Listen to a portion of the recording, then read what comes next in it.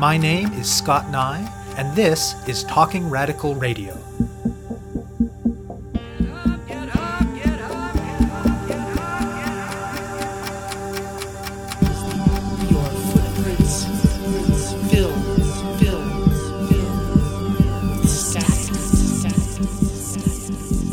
Hello and welcome to Talking Radical Radio, where we bring you grassroots voices from across Canada. We give you the chance to hear many different people that are facing many different struggles, talk about what they're doing, how they're doing it, and why they're doing it, in the belief that such listening is a crucial step in strengthening all of our efforts to change the world.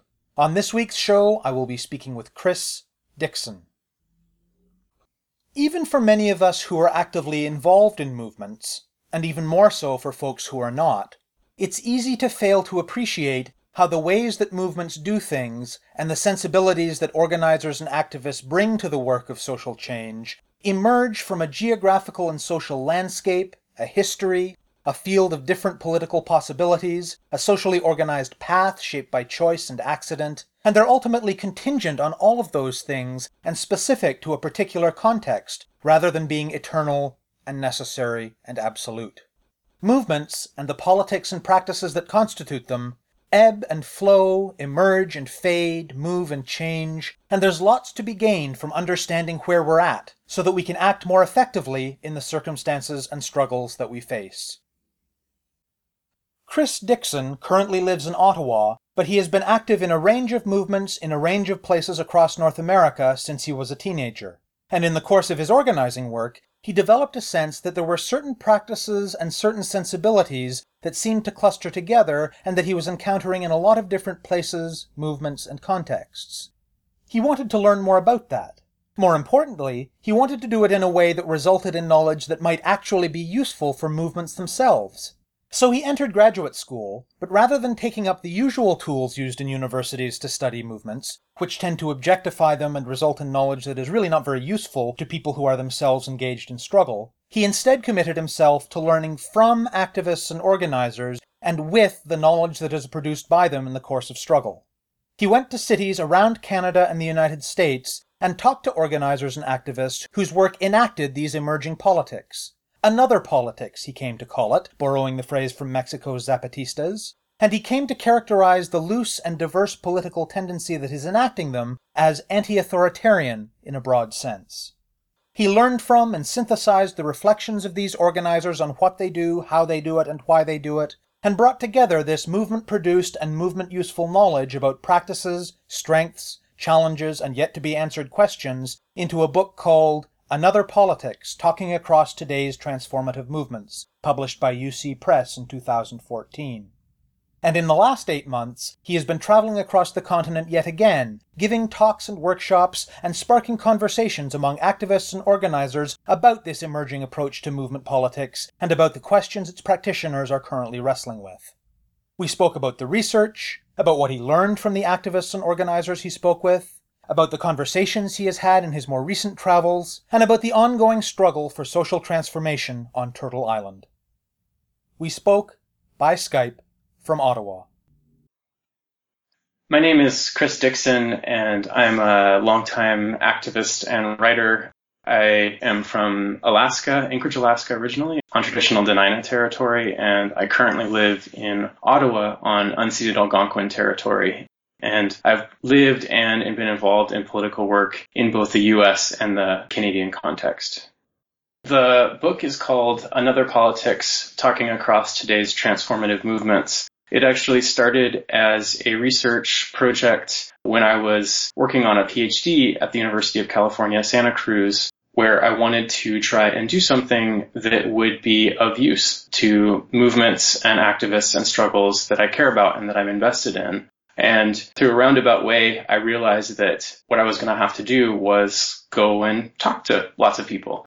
And this was based on me really wanting to try and characterize what I saw as an increasingly popular and influential kind of politics that's based on trying to fundamentally transform a whole set of integrated social relations based on domination, at the same time as this politics is working to try and connect with and build beyond often isolated activist circles and activist scenes. So I wanted to try and look at this kind of radical movement-based politics as I saw it developing. And this was linked in many ways to my own political trajectory, which involved the global justice movement, anti-war movements, racial justice organizing, and other things. And so I basically ended up traveling around the US and Canada to a bunch of different cities, interviewing longtime activists and organizers involved in a whole bunch of different kinds of radical social justice and environmental justice struggles, and asking questions about what are we learning as we do this work, what kinds of challenges are we consistently coming up against, and what kinds of unresolved questions are we facing as we try to go about fundamentally transforming the world around us.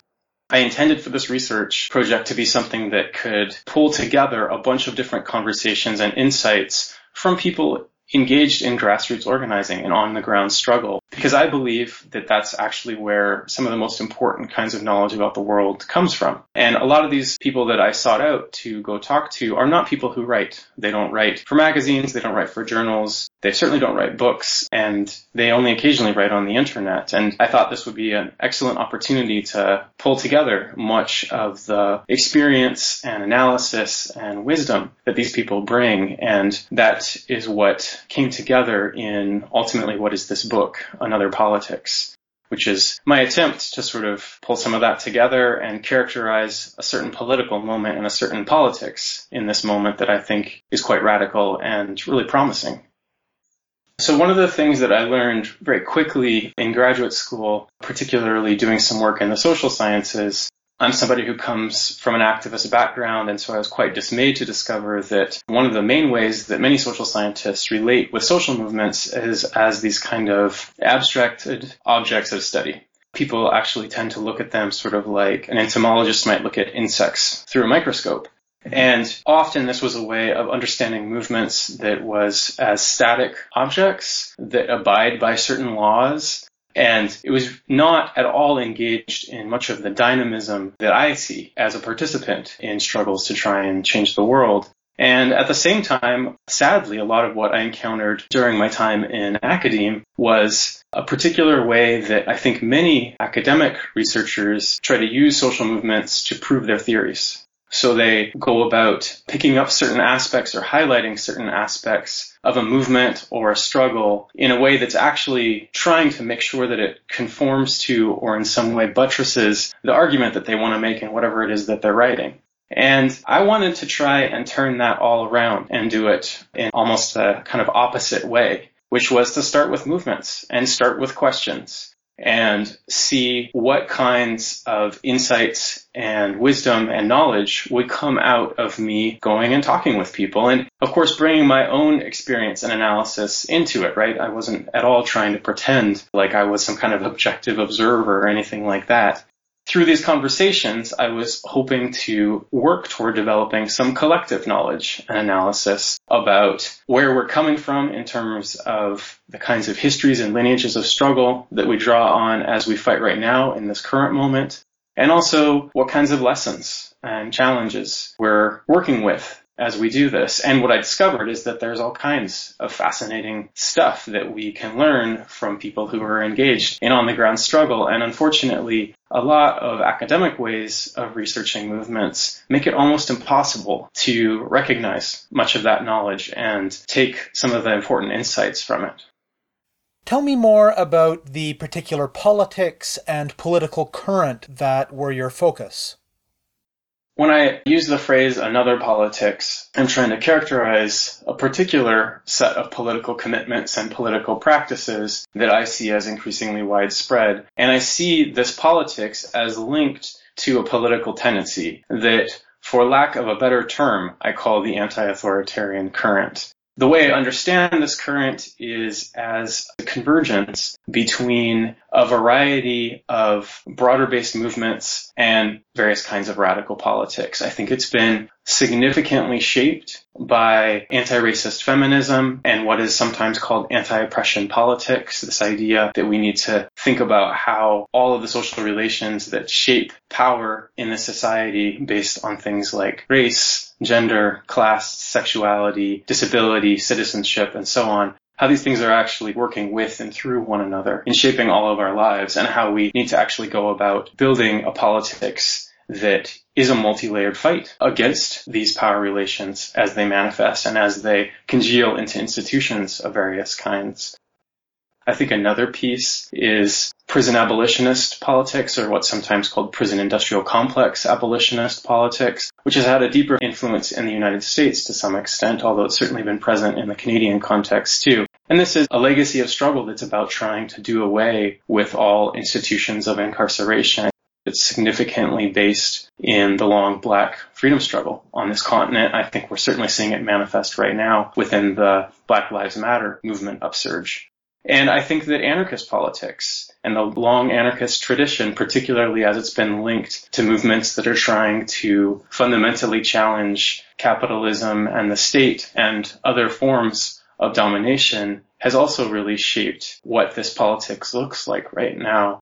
So people coming from a lot of different political trajectories through these and other kinds of influences, I think are participating in something that is not fully coherent, but is something that could be called a political tendency, where there's a significant amount of overlap between how we understand the world and how we think about going to change the world. I see this political current and have encountered it in so many different places that I've visited and spent time in North America. I think there are pockets of activists and organizers that are rooted in these politics, that are developing these politics, engaged in many, many different kinds of struggles, and across many of the movement upsurges that we've seen over the last 20 years in North America, whether we're talking about the so-called anti-globalization movement, or we're talking about immigrant rights or migrant justice upsurges that have happened at various times in both the US and Canadian contexts, or whether we're talking about Occupy or Idle No More or Black Lives Matter. So I think we can actually see this as something that's coming together, and I see it as very much a politics in motion that is still under development, that we need to work further to try and refine and develop into something that actually can move much more widely and build movements on the scale that I think we need them right now. What are some of the strengths that Another Politics brings to movements and struggles? I think that there are many strengths of Another Politics. I think certainly there is a very strong focus on using direct action and direct democracy, or at least highly participatory democracy, to go about doing things. And I think this is a real strength in that the point is that it's the collective power of ordinary people that actually can change history and can fundamentally shift powerful institutions in our society. And I don't want to say this is just a strength that's isolated to the anti-authoritarian current. I think actually all successful radical movements have built on aspects of this. But I think the way that the anti-authoritarian forthrightly puts forward a focus on deep democratic decision-making, bottom-up decision-making, and direct action, actually people doing things directly to try and get what we want, rather than trying to work through representatives of various kinds. Those are powerful and important strengths.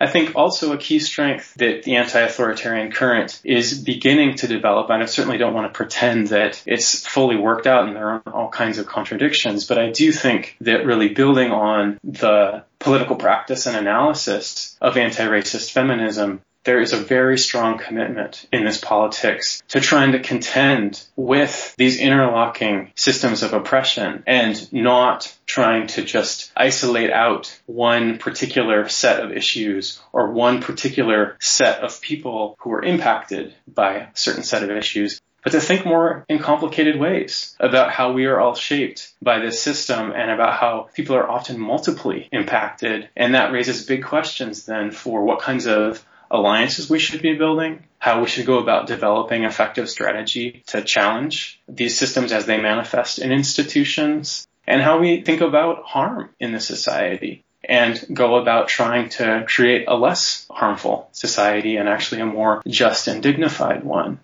So I think those are some real strengths, and I think that we've seen aspects of these in some of the more recent upsurges of movement activity, where anti-authoritarians have definitely played often very influential roles, or at least some of the practices associated with the anti-authoritarian current have been very present. And I think anti-authoritarians are actually really good at often moving into these major moments of upsurge with a lot of intensity and bringing some important skills and knowledge to the table to help these things really roll.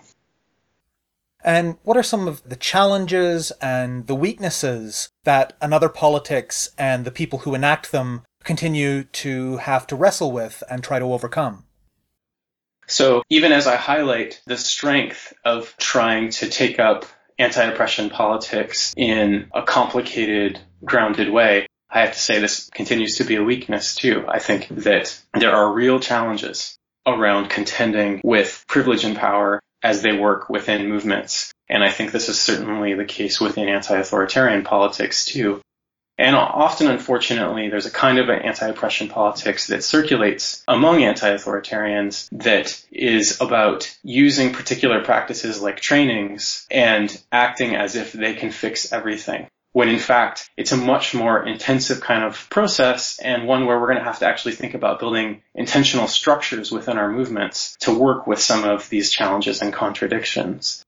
I think there are some other kinds of challenges too, and I want to be clear. I try to be both positive and critical at the same time when I talk about these politics, and that's because I really care about them. I really care about the movements that we're trying to build and the struggles that we're fighting to win, and I think in doing that, we do have to talk about both the more positive, useful aspects and some of the more difficult ones too. So some others that I would name would be strategy and organization building. I think that those are two where we continue to really struggle within this political current. I think we have a very difficult time making plans that extend beyond the particular activities that we're doing right now into longer term strategies aimed at trying to achieve some pretty large scale shifts in our society. And we're not going to get those shifts just through wishful thinking or just through acting in accordance with our principles. We're going to have to actually begin to think about how we can use a whole chain of activities, often with very different kinds of tactics in escalating ways to get to where we want to go together. And that's going to require collective strategic thinking that we have to do in groups and campaigns and all kinds of movement contexts. Right now, there are some examples of people who are taking that up in a more hearty way, but for the most part, I think it continues to be a real challenge. And for sure, there's good reasons for why strategy is such a challenge right now, right? Like, we're living in a moment that is so full of crisis. There is such tremendous social and ecological crisis throughout the society. And we all, I think, feel it in various ways, and it certainly affects the ways that we get involved in movements and fight in social struggles. Nonetheless, we got to figure out ways to pause occasionally in what we're doing and start to elaborate some longer-term plans around where we want to go together. And I think this is connected to the second challenge I mentioned, which is organization building. I think trying to develop some plans together requires us to actually work to some extent within longer-term organizations and institutions, where we can actually begin to pool resources, where we can build responsible and accountable relationships with one another, where we can make decisions and actually hold to them over longer periods of time, and where we can actually develop new skills and support one another in taking on new tasks and responsibilities, particularly in ways that shift the dynamics of who often gets recognized as visible leadership within our movements. I think it's going to require us to actually have some longer-term organizations and institutions to change what leadership looks like and move it in a more collective direction that actually lifts up the work that often goes invisible in many ways. But I think right now, within anti-authoritarian politics, there's a lot of suspicion and hesitancy around building organizations. And again, I think there are good reasons for this. There are many failed models and deep ruts for building organizations on the left, where people just get stuck in just trying to hold on to models that actually aren't terribly effective and in fact sometimes can be really pretty soul destroying. But at the same time, I do think we need more experimentation with this. And I think we shouldn't be afraid to try out some different ways for coming together collectively and actually doing that for longer than a couple of weeks or a few months. Because I think having long-term combative movements is also going to require that we develop long-term combative strategies and long-term combative organizations. So one of the things that you've been doing since the book was published is that you've been touring extensively across North America to promote the book and to have conversations about the ideas that are in the book. What are some of the things that you've learned from this touring and those conversations? I've learned a lot. Since September, I've been in 33 cities and participated in almost 60 events, mostly involving workshops and presentations and other kinds of meetings with activists in all of these places. There's a lot that I've learned. And some of what I've learned has been related to themes in the book, and some of it has been stuff that I didn't expect, didn't even know to be prepared for.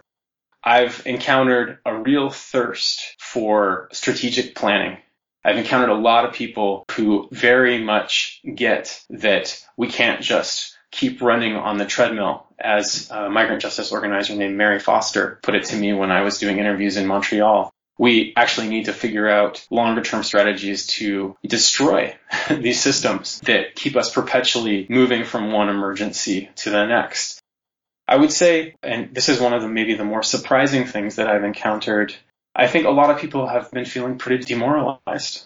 And I don't know all of the reasons why this is, but certainly I have encountered a lot of demoralization in many of the places I have gone to. And I think perhaps this has something to do, especially in the Canadian context, with large-scale movement upsurge starting to be in a bit of an ebb, and people still being very committed to transformative politics and trying to look around and figure out where we should go together and what we should be doing in this moment. I suspect that part of it too has to do with this austerity agenda that's happening really at every level of government in the Canadian context that is creating increasingly difficult circumstances in so many people's lives, particularly working class people and racialized people. And I think also that this ecological crisis that I've mentioned is really looming large. I think that a lot of people are seeing tangibly how the world is changing in dramatic ways. And that's incredibly frightening, and it feels really big and difficult. And in some cases, it feels kind of hopeless to go about trying to change. And perhaps almost in contradiction to the demoralization, I have been surprised and excited to be in a number of different cities where I would talk about some of the challenges of being stuck in insulated or sequestered activist scenes and having trouble connecting beyond those and connecting with broader communities in struggle. And I've been gratified to have people actually say back to me, I don't feel like I'm part of a small group. I feel like I'm part of a large community of people engaged in struggle. And this happened a few different times in a few different places. And I don't think it's at all surprising that some of the most articulate people to talk about this have come out of Idle No More and Black Lives Matter. Both circumstances where people are really fighting back against kinds of racialized domination, whether we're talking about colonialism or whether we're talking about particular formation of white supremacy and its connection to racialized police violence. And it's exciting to me to hear people say, I feel like I'm part of actually a whole layer of people who are currently in motion. And that, to me, suggests that even though there are these pockets of demoralization, there actually is a lot that's brewing up right now. And I think one of the really interesting challenges that I consistently came up against as I was in many of these different places is, how do we think about inviting more people to move into motion with those who are already in motion right now and work alongside and in alliance with, and in some cases in solidarity with, communities in struggle that have been in struggle for actually a very, very long time. So what do you think that organizers and activists need to be doing, in addition, of course, to all of the many things that they already do, to continue to develop and strengthen another politics? So I think perhaps the most important thing is to not do it alone. It's basically impossible to try and fight these systems alone. So I think one of the most important things is to try and seek out other people to work with, to collaborate with, to take action together with, and also to talk and discuss and reflect on what we're doing together with.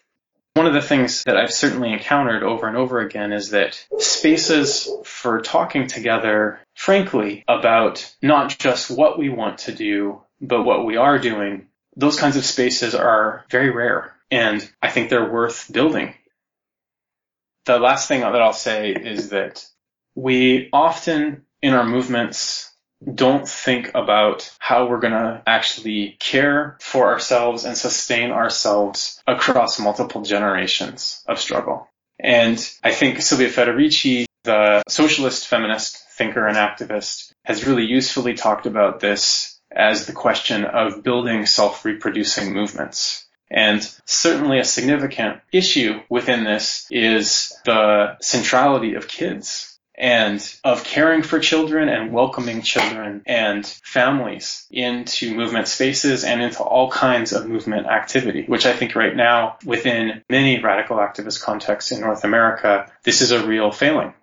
But I think the question of building self-reproducing movements goes even deeper. I think that it really gets into how are we going to materially support ourselves in collective struggle in terms of building organizations and institutions that have the resources to actually fight over the long haul. And where are we going to get these resources from? How are we going to raise the funds that we need? For example, if we can't depend upon government funds or private philanthropic funds, where's that all going to come from?